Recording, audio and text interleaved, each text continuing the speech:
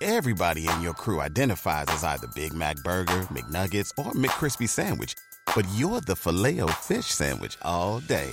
That crispy fish, that savory tartar sauce, that melty cheese, that pillowy bun. Yeah, you get it. Every time. And if you love the Filet-O-Fish, right now you can catch two of the classics you love for just $6. Limited time only. Price and participation may vary. Cannot be combined with any other offer. Single item at regular price. Ba-da-ba-ba-ba. This podcast is made possible thanks to our patrons.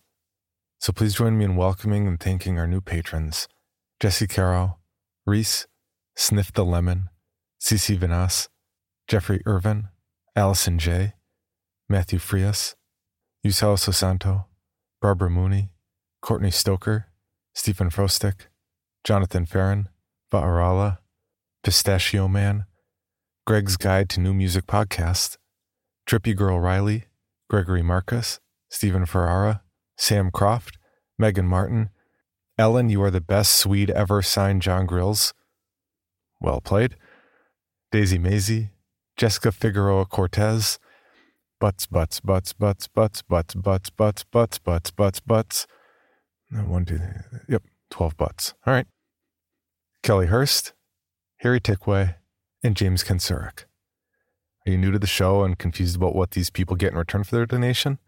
Simple. All we can give.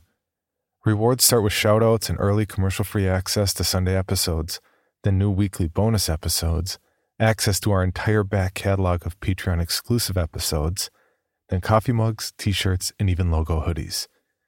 If you'd like to see how you can support the podcast and get rewarded, please visit our reward tiers at patreon.com/creepypod. Also, a quick note. Submissions are officially closed for the 31 Days of Horror event.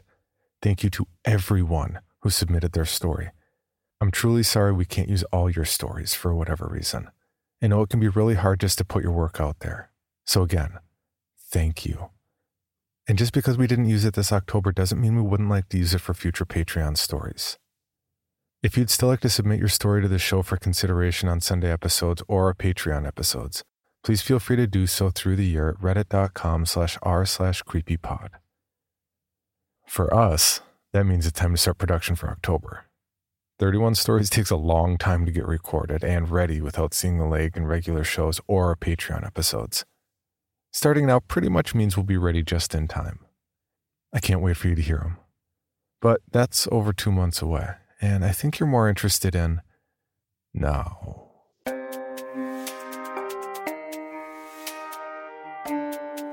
This is Creepy, a podcast dedicated to sharing the most famous, chilling, and disturbing creepypastas and urban legends in the world. Whether these stories truly happened or are simply fabrications is for you to decide. These stories may contain graphic depictions of violence and explicit language. Listener discretion is advised. Creepy presents Upside Down. Written by Gas Station Jack. With guest narration by Owen McCune, Nate Dufort, and Bex Carlos.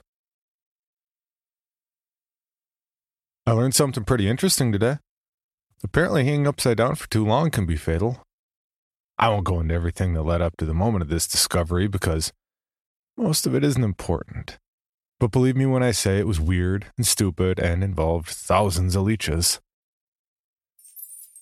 We were suspended by rusty chains wrapped tightly around our bottom halves, some 10 feet or so off the floor in a mysterious underground building that had somehow gone unnoticed for decades in the forest next to the gas station where I work. It was cold and damp, and our only light source was a trio of burn barrels organized in a triangle around us. And I'm pretty sure this place wasn't ventilating all that smoke properly. I was annoyed, but at least I had my coworker Jerry there hanging next to me, volunteering as a distraction from the situation at hand. To pass the time, he showed off his impressive repertoire of show tunes and told awful dad jokes despite my repeated requests for him to stop. Around the 2 or 3 hour mark, our captor came back to check and see how we were doing. Or maybe he was there to taunt us. I don't really know. his motives were unclear. At first, when I heard the metal door scrape open, I was relieved that we were finally getting this show on the road. I don't want to sound ungrateful, but there's only so many times I can hear Jerry ask if his joke has gone under my head. He walked into the room slowly, one deliberate step after the other. I'm sure he had theme music playing in his mind and probably thought this looked way cooler than it actually did. He was wearing cargo pants, a black leather jacket, and an apron splattered with blood. In one hand, he held a machete. In the other, an oversized hook. And on his face, he wore the stupidest mask I had ever seen. Some kind of nightmare Bugs Bunny with black fur, sharpened buck teeth, and pointy elongated ears that scraped the top of the door frame as he entered. He pointed the machete right at me and said something in an intimidating yet muffled voice. "What?" I asked. He repeated himself, now slightly more annoyed, but still as equally muffled. "What's he saying?" "I have no idea." The man in the mask made a muffled scream and shook his weapon at us. "Dude, just take the mask off," Jerry said, interrupting the muffle. "Yeah, we know that's you, Bo. We're not idiots. You smell like Axe body spray, and you've been casing the gas station for a week now." His name was Bo Kovia, and he'd been a huge jerk as long as I'd known him. We met back in elementary school and established on day one that we weren't ever going to be friends. He wasn't the first person I'd have expected to resort to kidnapping and torture, but I wasn't all that surprised at this development either. It'd be generous for me to say that Bo was a product of his upbringing. Sure, he came from a stupid, angry family in a stupid, angry town, and one might be tempted to say that he never had much of a chance of breaking the cycle. But I feel like maybe that's letting Bo off the hook too easily. My memories of Bo growing up mostly revolve around attempts to avoid him in gym class. And out of gym class. And everywhere.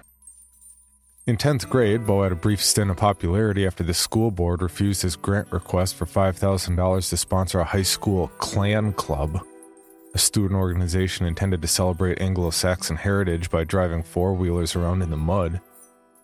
He and his father, well, mostly his father, sued on the basis of racial discrimination and settled out of court for an undisclosed sum. After that, he started shopping for clothes exclusively at Hot Topic and wearing his ginger orange hair and spikes like a 90s punk rocker. Then he printed off a bunch of copies of the Anarchist Cookbook from the computer lab, started selling cigarettes in the school parking lot, spray painted a bunch of swastikas on the English teacher's car, and eventually made a name for himself as an edgy, too cool for school kid. Shortly after all that, he literally became the too dumb for school kid and got kicked out for bad grades and chronic truancy. They sued the school again, but I never heard how that case turned out.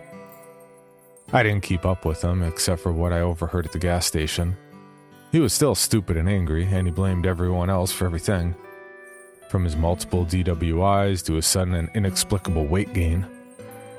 Bo was always pretty husky, but these days he was about 4 foot tall lying flat on his back, which was one more reason why it was so pointless for him to wear a mask. When we first noticed Bo hanging out in the gas station, I assumed he was just planning on robbing us. He was never anything even remotely clever, but the level of suspicious he was behaving was on the verge of comical. Wearing a hat and trench coat, parking his truck at the edge of the lot, squinting to see if we had any security cameras anywhere in the building, coming in twice a day and never buying anything. Then last Friday, he tried to talk up the female cashier while they were alone. I'm sure he thought he was being seductive, but that's the power of self-delusion for you. Rosa told me all about it after I came in to take over the safe. He asked if we had any hidden weapons in the store, because if I needed it, he was more than happy to stick around and offer me his protection. Well, that's pretty obvious, isn't it? Did he open with that? He started by being really super creepy and asking me about where I was from, how long I had worked here, yada yada. Then he asked if I was alone. Why would he think that was okay to ask? What did you tell him? I lied. I said, you, Jerry, and Mac were in the back, rotating inventory. Who's Mac? He's just a guy I made up to tell Bo. Mac is an ex-Marine with impulse control problems. He's just trying to do right by his ex-wife ever since they let him out of the slammer, where he did time for a crime he just didn't commit.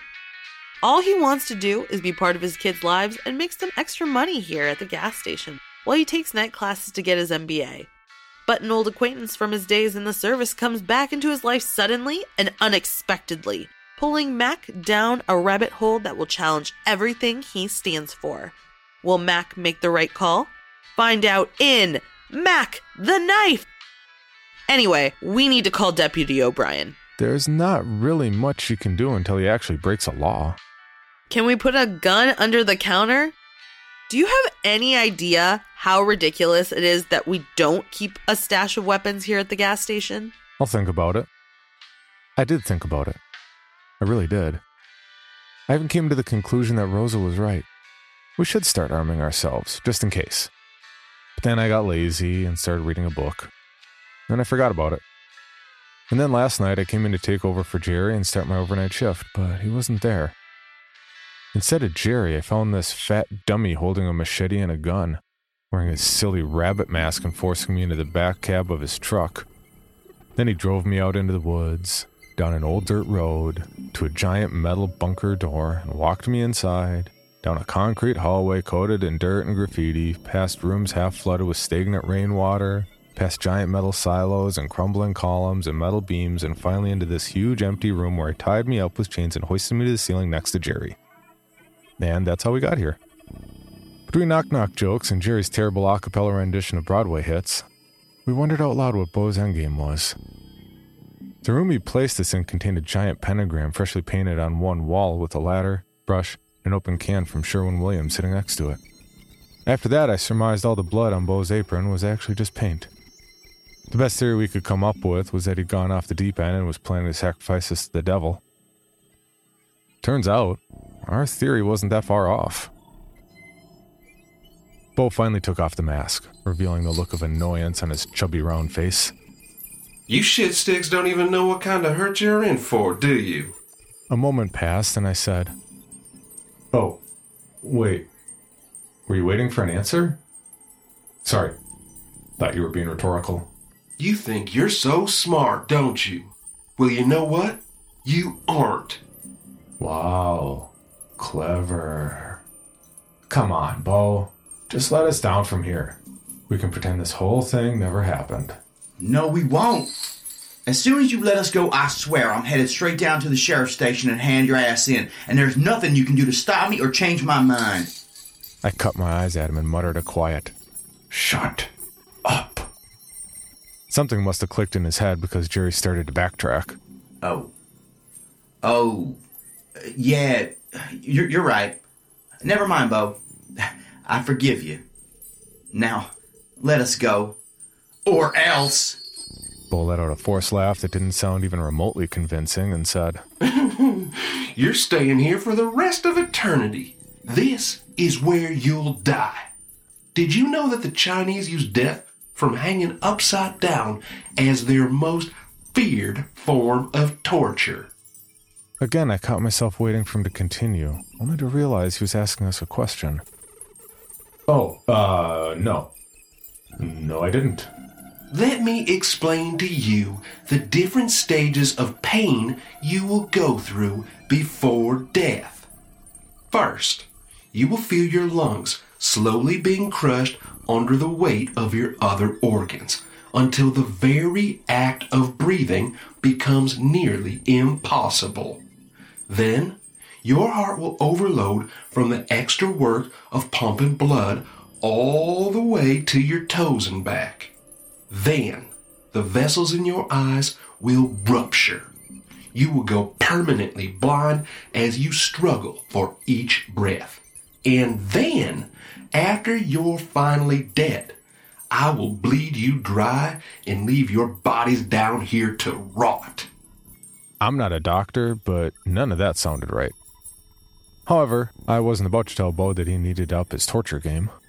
Hey! Beau yelled, pointing his machete at the guy hanging on the other side of Jerry. What's going on with that one?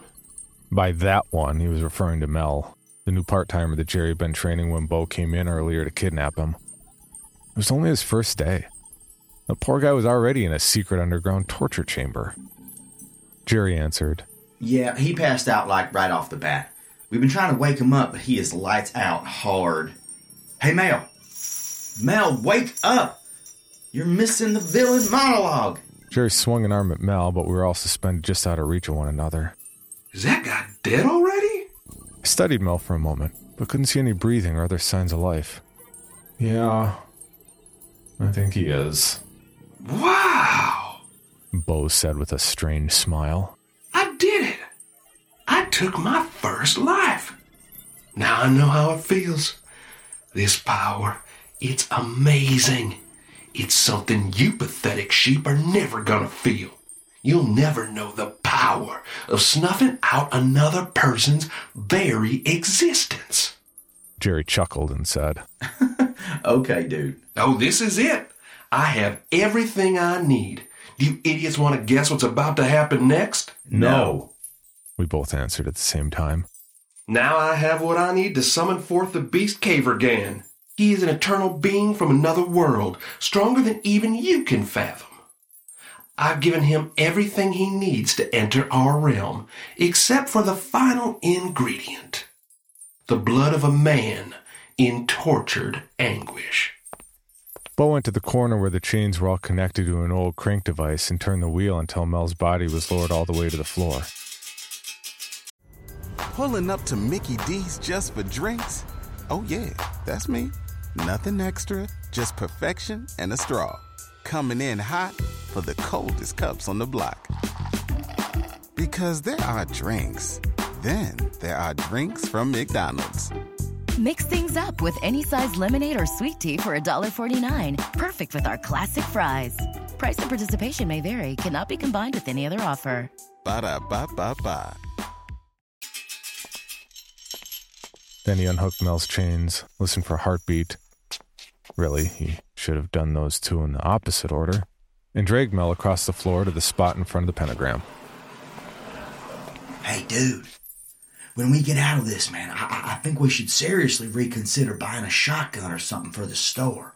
Bo got down on his knees and fished a large pocket knife out of his cargo pants, flicked it open, and kissed it. You losers about to see something you're not even worthy to behold. The gates of hell will open, and you will literally be in the presence of the Dark Lord Cavergan. Tell me, have either of you seen an actual god before? Yes. We said in unison. I looked over at Jerry. Wait, really? When did you see a god?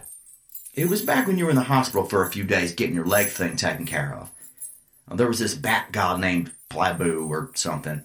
He was trapped in a small universe thing inside a bottle of Strega liquor. Of course, I was on a lot of mushrooms at the time, so I might have imagined it all. What about you? Remember that time we were all escaping the zombie nudists in that underground cavern and we got separated by those giant hands that burst out of the walls? Yeah, I got sucked into this throne room of a dark tree god. Turned out to be pretty cool, though. Of course, I was on a lot of painkillers at the time, so I might have imagined it all. Our lives are weird. Hey, I'm being serious here. This is real, and you're about to see for yourselves. Watch! With two hands around the hilt, he plunged the knife into Mel's chest. Mel's eyes shot open and he screamed and bolted to his feet. It worked! Mel is a zombie! Mel screamed again and looked at the weapon sticking out of his chest. Mel! Go get help! Bo struggled to get his fat ass to his feet, but Mel turned around, punched him in the face, and darted out the door down the hallway. Get back here! Bo screamed as he threw his hook after the escaping victim. It clanged against the wall several feet from the door and fell to the ground, and Bo huffed and ran out after him.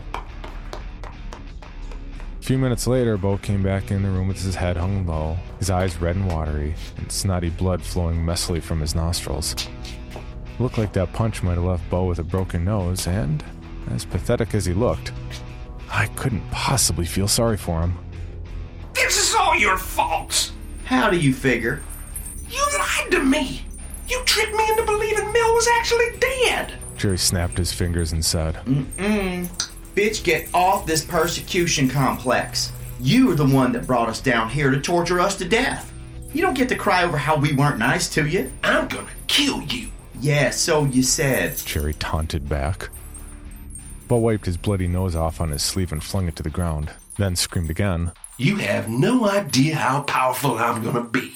You're gonna learn your place. You're all gonna respect me. And when I'm done, He stopped mid-sentence and his face went pale. Then he turned and looked at his bloody splatter on the floor, then at the pentagram on the wall. What? He stammered to nobody in particular. Jerry gave me a look that said, "This dude is 4 equal sides short of a square." Oh, yes, of course. He was speaking to the wall. So, like, you want to let us down now, or what? Bo looked at me with a giant ugly smile and asked, Do you guys hear that too? Hear what? That voice. He's right there. Bo pointed at the pentagram. He can hear me. And he's telling me that I've done well. The blood was good. My blood. He just needs more. Of course. All he needs to come forth is for me to make the ultimate sacrifice. Bo picked up his machete with his right hand and held it to his left wrist, then closed his eyes and took a deep breath. This is it. This is why he chose me to summon Cavergown. Because he knew when the time came, I would have the strength to do what's necessary. Who chose you for what? I'm lost. Yeah, me too. I really wasn't paying attention. Was Mel a zombie or what? Bo opened his eyes, forced another fake laugh, and said, There is a man in town. I never got his name, but I didn't have to. He found me. He offered me a job. He gave me purpose. And now, I'm part of something greater than myself. All he asked is that I summon Cavergan into this world. It's all part of the great plan. And soon, it will be finished. It is an honor to be able to give my life so Cavergan can rise. He closed his eyes and lifted the machete, then slowly put it back against his skin. Then we waited. For like 30 seconds. Eventually, Jerry's voice crept into the silence in his best Emperor Palpatine voice. Yes, that's it. Do it. Let the darkness be your strength. Let the anger guide you. Let the hate flow through you. Dude, quit it. You're gonna mess him up. Bo threw the weapon to the ground and screamed at us again. You bitches have no idea what it's like. How hard I have to struggle. I've gone my entire life putting up with shit stains like you two trying to keep me down. And I'm sick and tired of it. Soon, Cavergan will come and all the people that make my life worse, all you people, will get exactly what you deserve. I'd actually forgotten that he still had a gun until this moment, when he pulled it out of the waistband of his cargo pants and said, This is what real strength looks like. And put it in his mouth. I closed my eyes and braced for the noise. This was going to be super gross, and I really didn't care to watch. After a few seconds, he still hadn't pulled the trigger, and I opened one eye to see that he was frozen there with the gun still in his mouth. Hey man, I have an idea. You're clearly having trouble riding that struggle bus over there. Why don't you let me down from here? Give me the gun and let me kill you. Yeah? Right? Sound good? You want to die, I want to kill you. It's a win-win. Bo pulled the gun out of his mouth at the sound of a wet plop and spat on the ground. You don't have what it takes to kill somebody. No, really. I've got a total hard-on for homicide. Just ask Jack. It's true. Before we worked at the gas station, Jerry was the only surviving member of a murder cult. Bo walked angrily over to the crank wheel and started lowering Jerry to the ground. Holy shit, is this actually working? Bo took the chains off Jerry, tossed the gun next to him, then held the machete like a baseball bat right underneath me and said, Okay, asshole. Here's the deal. You can't back out now. If you don't spill my blood and open the portal, I'm gonna kill your friend. Jerry didn't hesitate for 1 second to shoot. Bo screamed and flopped onto the ground, hugging the foot with a fresh bullet hole. Then Jerry fished his pack of smokes out of his pocket, lit one up, and took a puff. Hey, dude? You want to let me down from here now? But before he could answer, the fire from the burn barrels started flaring up, roaring and growing. Before we knew what was happening, they had formed giant cyclones of burning red and blue, blazing swirls that climbed to the ceiling. As the heat from the fires swept over me, I saw a crystallic, sparkling light in the center of the pentagram grow from the size of a pinprick into an enormous swirling vortex of pure shimmering lights. Well, check that out! Bo started frantically laughing, and I think he was just about to give us a smug, "I told you so." But before he could, an enormous skeletal hand reached out from the void and grabbed him around the waist.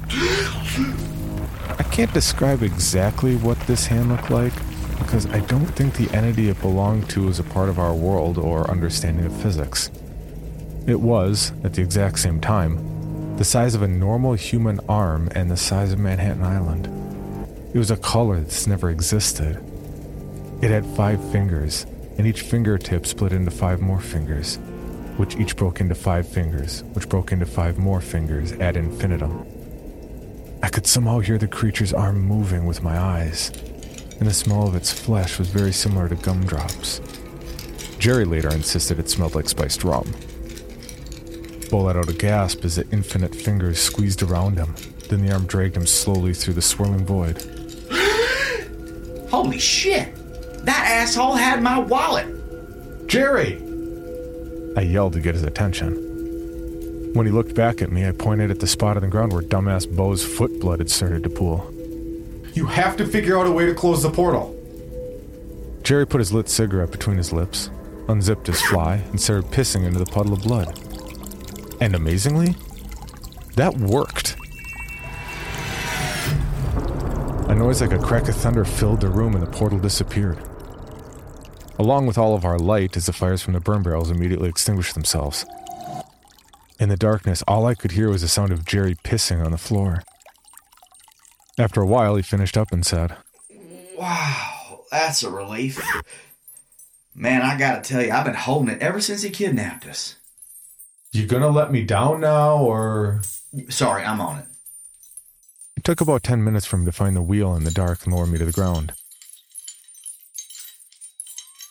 By the time we got the chains off, we could hear the sirens growing louder in the distance. Deputy O'Brien took our statements, then balled them up and threw them away and told us to try again. Our second version of events left out the part where an evil being reached into our world to grab Bo and drag him into a hell dimension.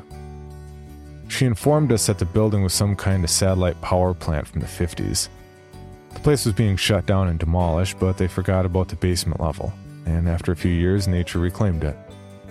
From the looks of things, Bo had been living out there by himself. Officially, he was a lone gunman, a single maniac, and with him gone, we had nothing to worry about. Unofficially, we're all a little on edge about who hired him to summon a demon. Maybe we'll find out. Maybe we won't.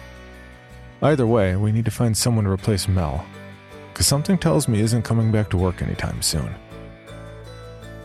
In other news, I just learned that the carnival's coming to town soon, so that's pretty exciting.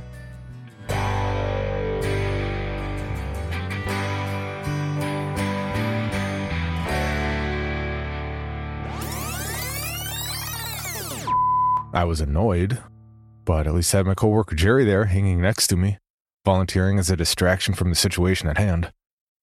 To pass the time, he showed off his impressive repertoire of show tunes and told awful dad jokes despite my repeated requests for him to stop. Tooth hurty.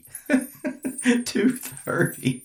You get it? Because his tooth hurt. If I was a rich dude, well,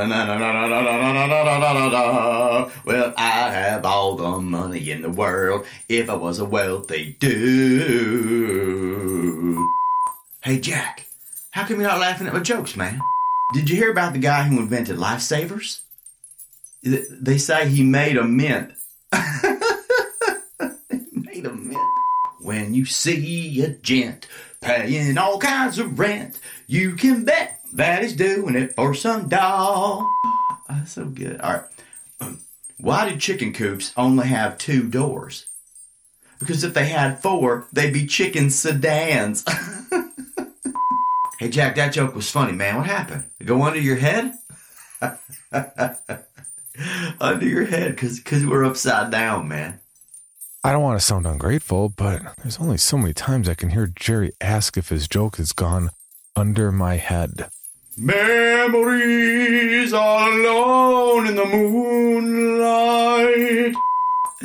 Oh my God, that's so funny. All right, check this out. Two peanuts were walking down the street. One was assaulted.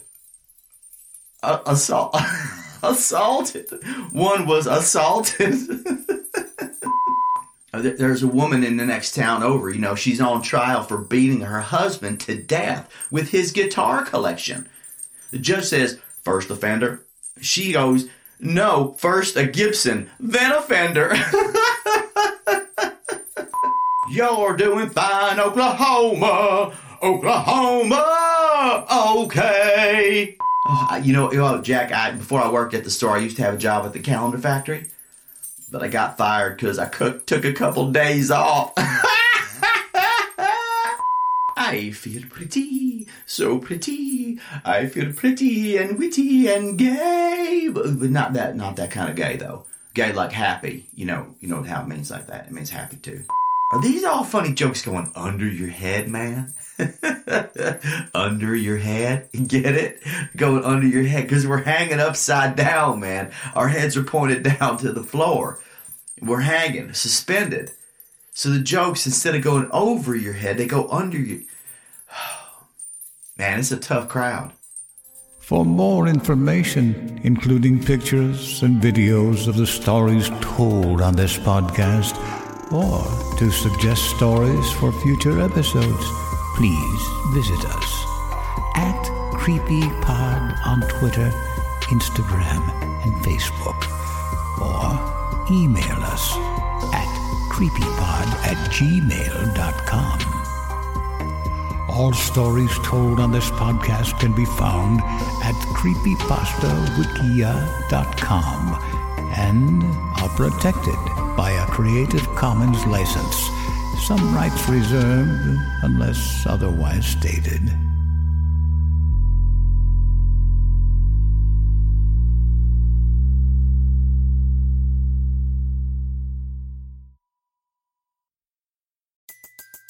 Everybody in your crew identifies as either Big Mac Burger, McNuggets, or McCrispy Sandwich. But you're the Filet-O-Fish Sandwich all day. That crispy fish, that savory tartar sauce, that melty cheese, that pillowy bun. Yeah, you get it. Every time. And if you love the Filet-O-Fish, right now you can catch two of the classics you love for just $6. Limited time only. Price and participation may vary. Cannot be combined with any other offer. Single item at regular price. Ba-da-ba-ba-ba. Item number SCP-5186. SCP-7160. SCP-7533. Object class: Euclid. Keter. Safe. Special containment procedures. Spreading across the hemisphere and kicking up vast amounts of ash and dust. The only thing I could hear was 7219 laughing. Do you remember your name?